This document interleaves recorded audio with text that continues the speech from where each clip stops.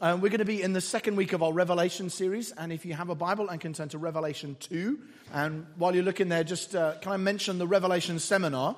You may know if you've been around the church a while that when we do these big series, we often do an evening seminar to deal with some of the tricky questions that come up in the book, because we can't deal with them all on a Sunday, and we're going to do that just under a month's time. We're going to do that on the Tuesday the 4th of June, in the evening, 7:45 in the evening at the Lee site. So if you are into these kinds of things, or you're just listening to this series and then thinking, how does that square with this, and what's the deal with that weird thing that we just heard, and it's not covered on Sunday, then do come to the seminar. I'll have lots of questions, opportunity for discussion. I'll do some teaching, and I hope that'll be helpful for you if that's something you'd like. So that's on the 4th of June.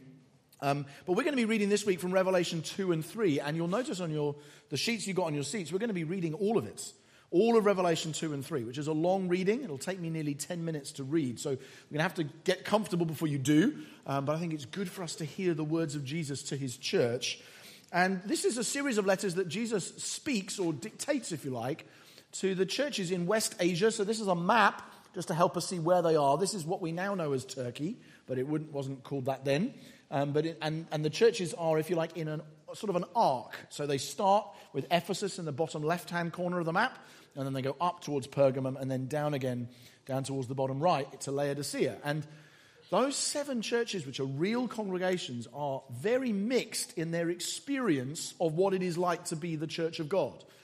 And you'll find some of them, as we're reading, you'll think, well, this church sounds great, and sounds a bit like Kings, hopefully. And then there'll be others where you think, oh gosh, that doesn't sound like my experience at all. But of course, if we were to give those 7 letters to our brothers and sisters in China, or in El Salvador, or in Zambia, or in wherever, they might read it quite differently. They might go, actually, that one's very like my church, and that one doesn't sound familiar.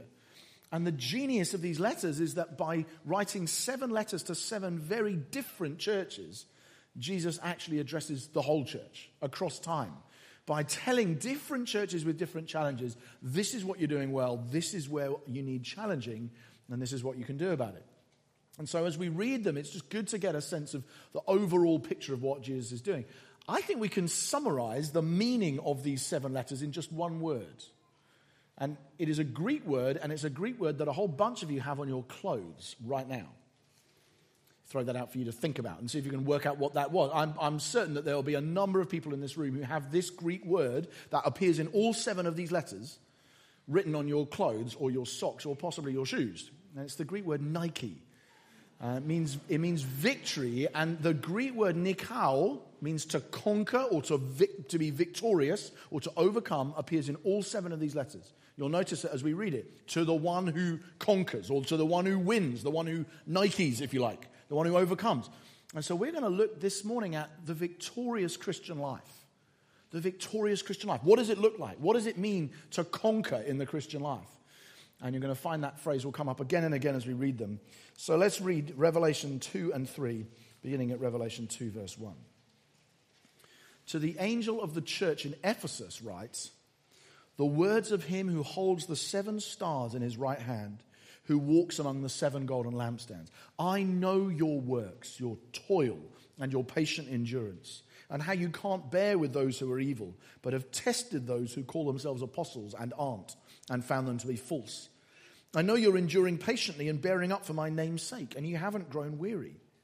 But I have this against you, that you have abandoned the love that you had at first.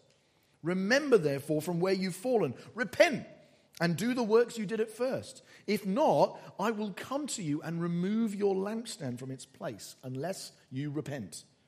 Yet this you have, you hate the works of the Nicolaitans, which I also hate. He who has an ear, let him hear what the Spirit says to the churches. To the one who conquers, I will grant to eat of the tree of life, which is in the paradise of God. And to the angel of the church in Smyrna write the words of the first and the last who died and came to life. I know your tribulation and your poverty, but you are rich. And the slander of those who say that they're Jews and aren't, but are a synagogue of Satan. Don't fear what you are about to suffer. Behold, the devil is about to throw some of you into prison, that you may be tested, and for 10 days you will have tribulation. Be faithful unto death, and I will give you the crown of life. He who has an ear, let him hear what the Spirit says to the churches. The one who conquers will not be hurt by the second death. And to the angel of the church in Pergamum write, the words of him who has the sharp two-edged sword. I know where you dwell, where Satan's throne is. Yet you hold fast my name, and you didn't deny my faith, even in the days of Antipas, my faithful witness who was killed among you, where Satan dwells. But I have a few things against you. You have some there who hold the teaching of Balaam, who taught Balak to put a stumbling block before the sons of Israel so that they might eat food sacrificed to idols and practice sexual immorality. So also you have some who hold the teaching of the Nicolaitans. Therefore repent. If not, I'll come to you soon and war against them with the sword of my mouth. He who has an ear, let him hear what the Spirit says to the churches. To the one who conquers, I will give some of the hidden manna, and I will give him a white stone with a new name written on the stone that no one knows except the one who receives it. And to the angel of the church in Thyatira write, the words of the Son of God, who has eyes like a flame of fire and whose feet are like burnished bronze. I know your works, your love and faith and service and patient endurance, and that your latter works exceed the first. But I have this against you, that you tolerate that woman Jezebel, who calls herself a prophetess and is teaching and seducing my servants to practice sexual immorality and to eat food sacrificed to idols. I gave her time to repent, but she refuses to repent of her sexual immorality. Behold, I'll throw her onto a sickbed, and those who commit adultery with her I will throw into great tribulation, unless they repent of her works. And I will strike her children dead. And all the churches will know that I am he who searches mind and heart, and I will give to each of you according to your works. But to the rest of you in Thyatira who don't hold this teaching, who haven't learnt what some call the deep things of Satan, to you I say, I don't lay on you any other burden. Only hold fast what you have until I come.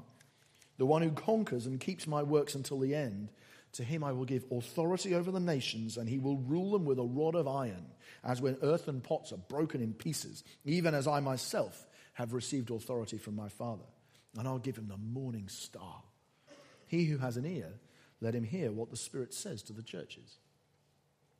And to the angel of the church in Sardis writes, the words of him who has the 7 spirits of God and the 7 stars. I know your works. You have the reputation of being alive, but you're dead. Wake up and strengthen what remains and is about to die, for I haven't found your works complete in the sight of my God. Remember then what you received and heard. Keep it and repent. If you won't wake up, I will come like a thief, and you won't know at what hour I'll come against you. Yet you still have a few names in Sardis, people who haven't soiled their garments, and they will walk with me in white, for they are worthy. The one who conquers will be clothed thus in white garments, and I will never blot his name out of the book of life. I will confess his name before my Father and before his angels. He who has an ear, let him hear what the Spirit says to the churches. And to the angel of the church in Philadelphia writes, the words of the Holy One, the true One, who has the key of David, who opens and no one will shut, who shuts and no one opens. I know your works. Behold, I have set before you an open door, which no one is able to shut. I know you have but little power, and yet you've kept my word, and you haven't denied my name. Behold, I will make those of the synagogue of Satan, who say they're Jews, but are not, lie. Behold, I will make them come and bow down before your feet, and they'll learn that I've loved you. Because you've kept my word about patient endurance, I will keep you from the hour of trial that's coming on the whole world to try those who dwell on the earth. I'm coming soon. Hold fast what you have, so that no one may seize your crown. The one who conquers, I will make him a pillar in the temple of my God, the New Jerusalem, which comes down from God out of heaven, and my own new name. He who has an ear, let him hear what the Spirit says to the churches. And to the angel of the church in Laodicea writes, the words of the Amen, the faithful and true witness, the beginning of God's creation. I know your works. You are neither cold nor hot. Would that you were either cold or hot. So because you are lukewarm and neither hot nor cold, I will spit you out of my mouth. For you say, I'm rich, I've prospered, and I need nothing, not realizing that you are wretched, pitiable, poor, blind, and naked. I counsel you to buy from me gold refined by fire, so that you may be rich, and white garments so that you may clothe yourself, and the shame of your nakedness may not be seen, and salve to anoint your eyes so that you may see. Those whom I love, I reprove and discipline, so be zealous and repent. Behold, I stand at the door and knock. If anyone hears my voice and opens the door, I will come into him and eat with him, and he with me. The one who conquers, I will grant him to sit with me on my throne, as I also conquered and sat down with my Father on his throne. He who has an ear, let him hear what the Spirit says to the churches. This is the word of God. Wow. Well, what does the victorious Christian life look like? Some tough words there. What is the shape of the victorious Christian life? If you were to ask a lot of people today, a lot of Christians, they might give you a very similar answer, what the victorious Christian life looks like, to what it looks like to be victorious in any kind of life. They might say, well, winning in life basically means material wealth, good reputation, safety, happy children, physical health, long life, church growth maybe. But it basically looks the same as it does in the world. That's what the victorious Christian life looks like, many would say. And none of those things are bad. And by the way, by the grace of God, I've been given a taste of all 7 of them, and I'm so thankful. They are gifts from God. Hallelujah for those things. Praise God for health. Praise God for... It's great to receive gifts with thankfulness, but we've got to realize that they are not, according to Jesus, measures of spiritual success. They can't be. And the reason why they can't be signs of the victorious Christian life is because of these 7 letters, the 2 letters where Jesus has nothing but praise for the church are the 2 letters where the church is really experiencing none of those blessings, it would seem. And the 2 letters where Jesus has nothing but criticism for the church are the letters where the churches look like they're doing great. Have a look at them, right? There are basically 2 churches Jesus says, you are not doing well. 2 churches where he said, you're doing great, keep going. And 3 where he's like, well, this is good and that's bad. Right? But the 2 where he says, this is great, well done, keep going, are the churches in Smyrna and Philadelphia. Okay, which are letters 2 and 6 you got on your printout. And they are described as being troubled, poor, slandered, imprisoned, and powerless. And he says, I know your tribulation, your poverty. I know the slander. The devil's going to throw you in prison. I know. In other words, the ones where the worldly appraisals of success would be awful, Jesus says, you're doing great. And the ones where the church and the world would think they're doing great, Jesus says, this is a huge problem and you need to deal with it right now. The 2 which he rebukes the most severely, Sardis and Laodicea, are the ones that look successful. But Jesus says, I know the truth. Right? So Sardis, he says, I know your works. You have the reputation of being alive. Who wouldn't want a reputation of being a lively church? But you're dead. The church in Laodicea, you say, I'm rich, I've prospered, I'm successful. And he says, no, I am at risk of spitting you out of my mouth because you are pitiable and poor and blind and naked. So Jesus' vision of success and the one that I might assume if I was simply copying the way the world thinks about things are totally different. About 10 years ago, I met with quite a short space of time, met 2 very successful, in quotes, church leaders, basically a little bit older than me, both of them, but not much, my generation anyway, and they both led huge churches, right? Churches of 10,000 people in each case, or more. Like massive speaking ministries, good-looking, charming, funny, creative, rich, I'm sure, as a result of a lot of the stuff they'd managed to sell. Churches booming, massive fame and influence. I was starstruck. I know that sounds silly to you because you're like, I don't get starstruck by pastors. But in my world, that's a big thing. That's like, wow, these guys are... And I was late 20s, early 30s. I thought, wow, you guys are the big thing. And 10 years later, both of those men completely lost their churches. One of the churches disintegrated and isn't even there. The other one, the church is still there, reduced in size as far as I know, but the individual who led it has now left Christian ministry altogether, crashed out and done something totally, he's like, I can't even be a pastor. I can't even do anything remotely like it. I'm going to go and do a completely different job. And as I looked at that, I just thought, wow, God's appraisals of success and mine are not the same. Because when I look, particularly in sort of youthful innocence, you look at it and you think, that must be success.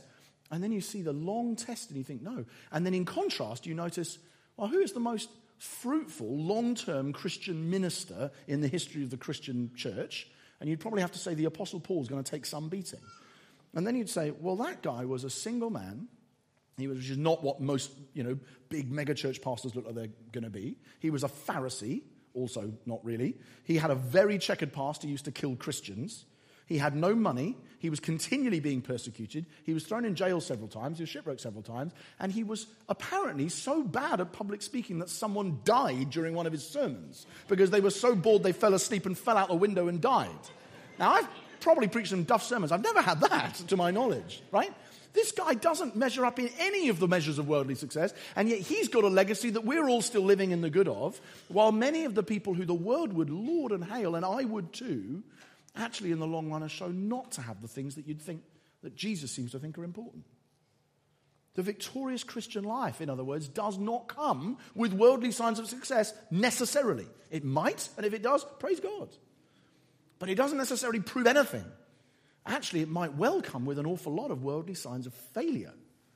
And if we're talking about Nike victory in the Christian life, you might find the shape of the Christian life is kind of like the Nike swoosh, right? It goes down immediately.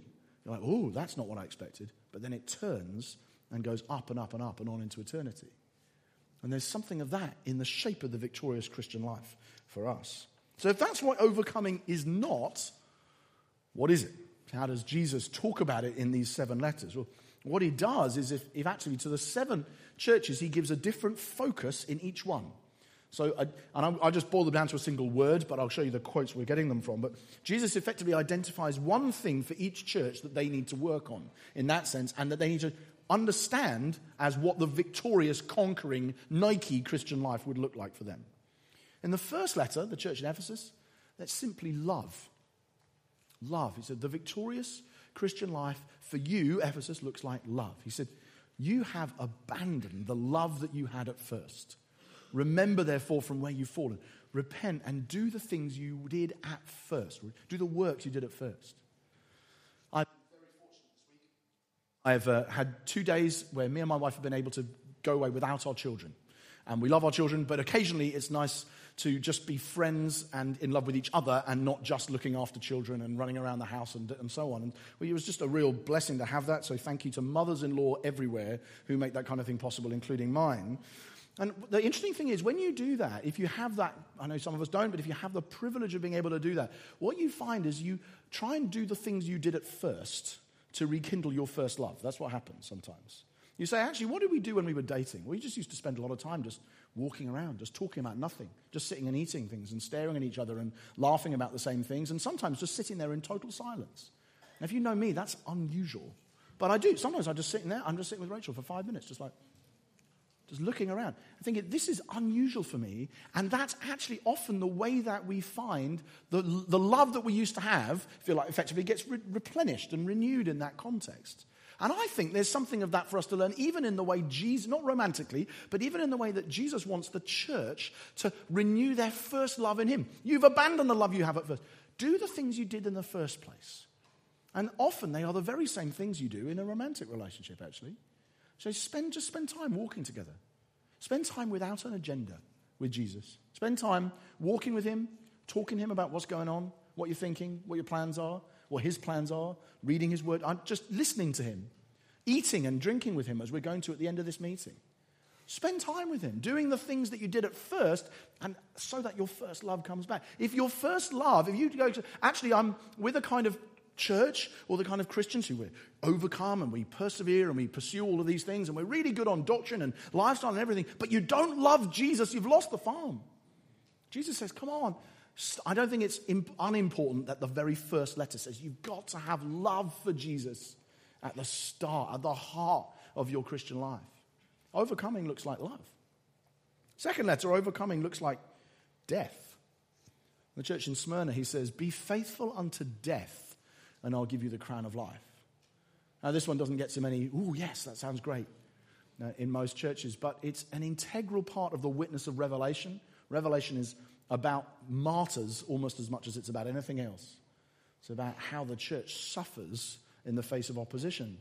And we'll see a lot more about martyrs as we go through the rest of the book, but this is the first mention of them. People are going to be killed for this.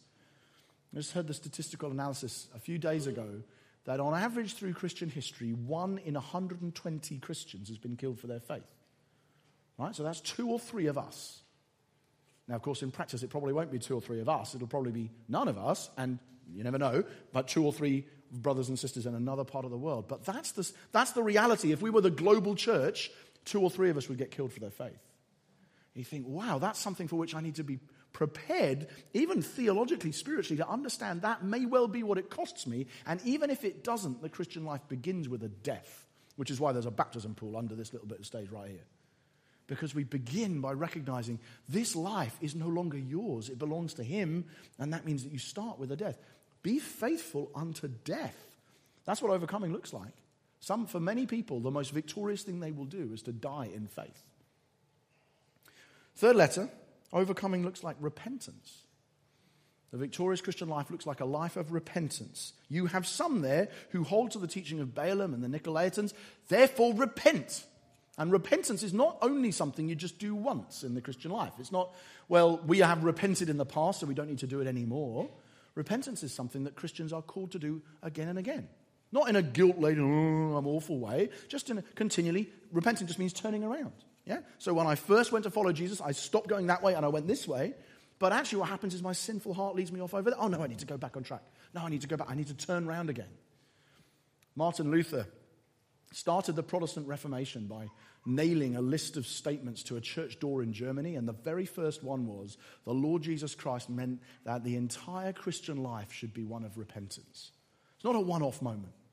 It's a continual turning around. As if you're being followed by Bonnie Tyler everywhere you go. She's going, turn around. You go, okay, I thought I already had, but okay, I'll turn back. Every now and then, turn around. You think, okay, I better stop. Okay, I'm not lost my focus on Jesus. Turn around, bright eyes. And over and over. If you don't know that song, then I'm sorry, that will seem a little surreal. But if you have heard Total Eclipse of the Heart, it's like that sense of continual turning around. I know you're heading this way. I know you've turned once, but you need to keep turn around, and follow Jesus over and over again, because you'll find otherwise little bits of sin, little bits of bad thinking, little bits of whatever will get into your life and eat away at your fruitfulness and your victory. You need to keep turning around and restoring your focus and your allegiance to him. Fourth letter, overcoming looks like intolerance.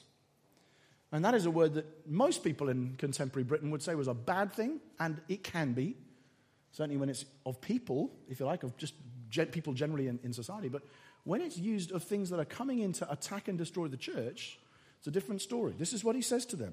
I have this against you, that you tolerate that woman Jezebel, who he immediately says is a pseudo-prophet who is leading them into sexual sin, idolatry, and what Jesus calls the deep things of Satan. Now, I don't know what that is, but that sounds bad. Jesus says that's what is going on in the church. He said, the problem with you guys is you're doing well in many ways, but you are tolerating someone and a teaching that is going to come in and destroy the whole church if you're not careful. And actually, in order to be victorious, you need to be intolerant of the evil that is at risk of taking out the church. And you know what? Love is always going to require intolerance somewhere, right? If I love sheep, I'm going to be intolerant of wolves. If I love bread, I'm going to be intolerant of mold. If I love you, I'm going to be intolerant of cancer or of gangrene or of anything that could spread and take you out. And the Lord Jesus says to his church, one of these 7 churches, your problem is you have been too tolerant. You need to be intolerant and conquer by removing that spreading teaching from within your midst. Well, the 5th church, overcoming looks like wakefulness, being awake. Right? Wake up and strengthen what remains and is about to die. If you won't wake up, I will come like a thief. Right? Jesus is wanting the church to be wide awake, to be aware. This is a church that's got dozy. You know, Christians like that, churches like, I don't really know what's going on. People who just don't seem aware of spiritual realities. Don't seem to be mindful of the fact that there are threats and perils and dangers. And don't seem to be aware that there is an urgency to the calling they've received. They're just sort of bumbling through life, dozy, complacent, half asleep, unaware, dead. Conquerors are people who are aware of spiritual realities. I had lunch with one last week, a friend of mine. We just had lunch together, just chatting about stuff. No particular agenda, but as I'm spending time with them, I'm thinking, you are very aware of spiritual realities. You seem like an awake person to me. And I find it refreshing when there's a lot of us in this room like that, where I spend time with you and I think, yeah, you are an awake. I can see people now who I know. I think this person keeps me awake because they are awake. They often just see, they recognize, they are aware of the spiritual dynamics at work in the world, and they make decisions on that basis. They think, I know what the devil is up to. I know what God is up to. I know how the story ends, and I'm going to make decisions in that light because I'm awake. That's what overcoming looks like. And the sixth letter, overcoming looks like endurance. I'm coming soon. I mean, this is the church, one of the churches, he just says nothing but praise. I'm coming soon. Hold fast what you have so no one may seize your crown, right? You guys are doing so well. Just keep going. Like the marathon runners at mile 17, right? Plodding like this. And then they have to turn right into the Isle of Dogs. Oh, no, I'm going the wrong way. I want to go that way, but they're going this way. It's like, okay, just keep going. That's all you can do. You just got to keep going. Some of you, you've been running the Christian life a long time, and overcoming for you just looks like you're still here this time next year. Well, actually, God would say to you today, well done, you are overcoming because you're still here now.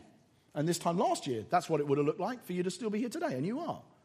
Some of you haven't been running very long, but the start of your Christian life has been running uphill. Yes, I am very tired, even though I've only been going for a short while. I need endurance. And Jesus says, yes, overcoming for you simply looks like you're still here. Well done. Hold fast. Don't let anybody take away that crown. Just keep going, one foot in front of the other. The Christian life, when it's lived victoriously, looks like a long obedience in the same direction. It just looks like I'm still going. And then in the seventh letter, overcoming looks like zeal. It looks like zeal. Would that you were either cold or hot, but because you're lukewarm, I will spit you out of my mouth. Those whom I love, I reprove and discipline. So be zealous and repent. Right? A hot meal, brilliant. A cold meal, less good, but nice. A lukewarm school dinner that looks like it's going to be hot, but is actually not, tastes like bowels, right? Worst thing in the world, isn't it? You eat something and think, I was expecting it to be, it's flabby and warm and insipid and ugh. Right? Hot coffee, nice. Cold beer, nice. Cider at room temperature, spawn of Satan, right? That's what we're talking about. Just diabolical. And Jesus is using visceral images because he knows we'll go, ugh, lukewarm is a horrible thing. We all know that. And almost in every culture, people know lukewarm is generally not the way you're supposed to do things. Jesus doesn't want his people to look like they're hot, but actually be, In fact, he'd almost rather people were cold than look like they were hot and be something else. What he wants is his people to be fiery, to be hot, zealous, passionate, all in, committed people. And by the way, that doesn't mean being shouty. I know I'm being shouty, but that doesn't mean being loud. That means being committed. It means being sacrificial. It means being all in, not being half in, half out, tepid, nominal, compromised, room temperature Christians. Jesus does not want disciples served at room temperature. The victorious Christian life is a life of zeal, of commitment, of sacrifice and fire. Be zealous and repent, he says. Now that's a challenging list. Right? That's a challenging 7 things, isn't it?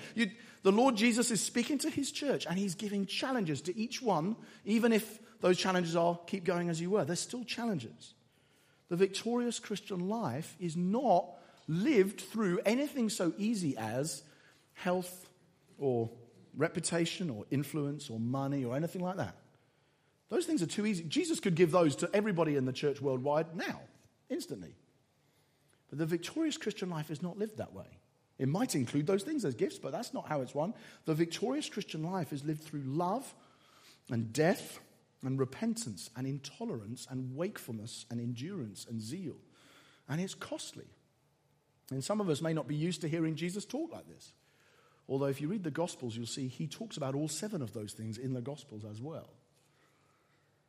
But it is challenging for us, and we need to recognize that. And then notice that there are 2 massive sources of encouragement that Jesus gives us in these letters to sustain us when we face up to that challenge. The first is that every letter concludes with a massive promise for those who overcome, for Nikes, for conquerors, for winners, right? Massive. Each letter ends, the one who conquers will receive, bang. The first letter, you will eat from the tree of life. Conquerors, that's you. Right? Living the enduring Christian life. You may not think, I'm not perfect. No. But are you daily repenting? Are you daily just keeping going? Are you living that? Are you awake? One of those lives? Great. You will eat from the tree of life in the paradise of God. Second letter, you will not be hurt by the second death. Third letter, you will receive the hidden manna, a white stone, and a new name. And you say, what on earth is that? And I say, I don't know, but sounds good. Right? Fourth letter, you will have authority over the nations. Fifth letter, you will be clothed in white garments and never blotted out of the book of life. Sixth letter, you will be pillars in the temple of God. And seventh letter, you will sit with Jesus on his throne. That is an amazing set of promises to sustain and strengthen those of us who are saying, do you know what, right now, I'm one foot in front of the other, and this is challenging. And Jesus knows. You notice every one of those letters at some point he says, I know. Right? He knows. But he says, keep going. And he says, be zealous. That is an amazing set of promises for those who overcome. That's one huge source of encouragement we have. You know what the second one is? The second one comes as Jesus has finished his fiercest comment in his fiercest letter. Right? The final letter to the Laodiceans is hard to hear, spitting out of the mouth. What is going on there? But listen what Jesus immediately afterwards says. He says, would that you were either hot or cold, because you're lukewarm, I'll spit you out of my mouth. And then he says, those whom I love, I reprove and discipline. So be zealous and repent. I am only talking to you like this, Laodiceans, because I love you. If I didn't love you, I wouldn't be writing this letter. If I didn't love you, I'd just say, Holy Spirit, we don't need to bother with them anymore. They're done. But I don't want to do that. I want to win you back. I want to get that fire back in your lives. And so I've written to you to call you because I love you. Please, would you respond? My love for you is hot. And that's why I want you to be hot. I'm not a lukewarm savior. And so I don't want a lukewarm bride either. I want you to be as zealous for me as I am zealous for you. And I'm so zealous for you that I died for you. So please, would you respond with a similar zeal for me? And I will give you that.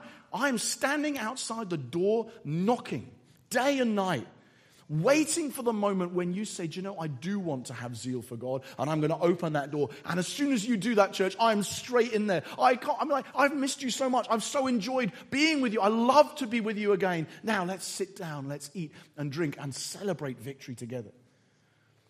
That's exactly what we're going to do as we conclude this meeting. We're going to eat and drink with Jesus. We're going to open the door in that sense. So yeah, we want to be a church like that. We want to open the door to have Jesus eat with us and drink with us and allow him to be victorious in our midst and to be caught up once again into living a victorious Christian life in him. Let's pray. Father, we thank you so much for the glories of Jesus. We thank you so much for his victory. Thank you that his victory doesn't depend on ours, but that ours depends on his. And that we pray that you would make us not just individuals, but actually a church that is daily, weekly, monthly living the victorious Christian life, living lives of repentance and joy and wakefulness and zeal. Lord, we ask for that kind of power daily. We ask that you would help us make decisions that are going to lead that way, and we ask for your Spirit to come and strengthen us and enable us as we do. And we pray that even now, as we come and eat and drink with you, you would feed us with all the resources we need to conquer in Jesus' name. And we pray it in his name. Amen. Amen.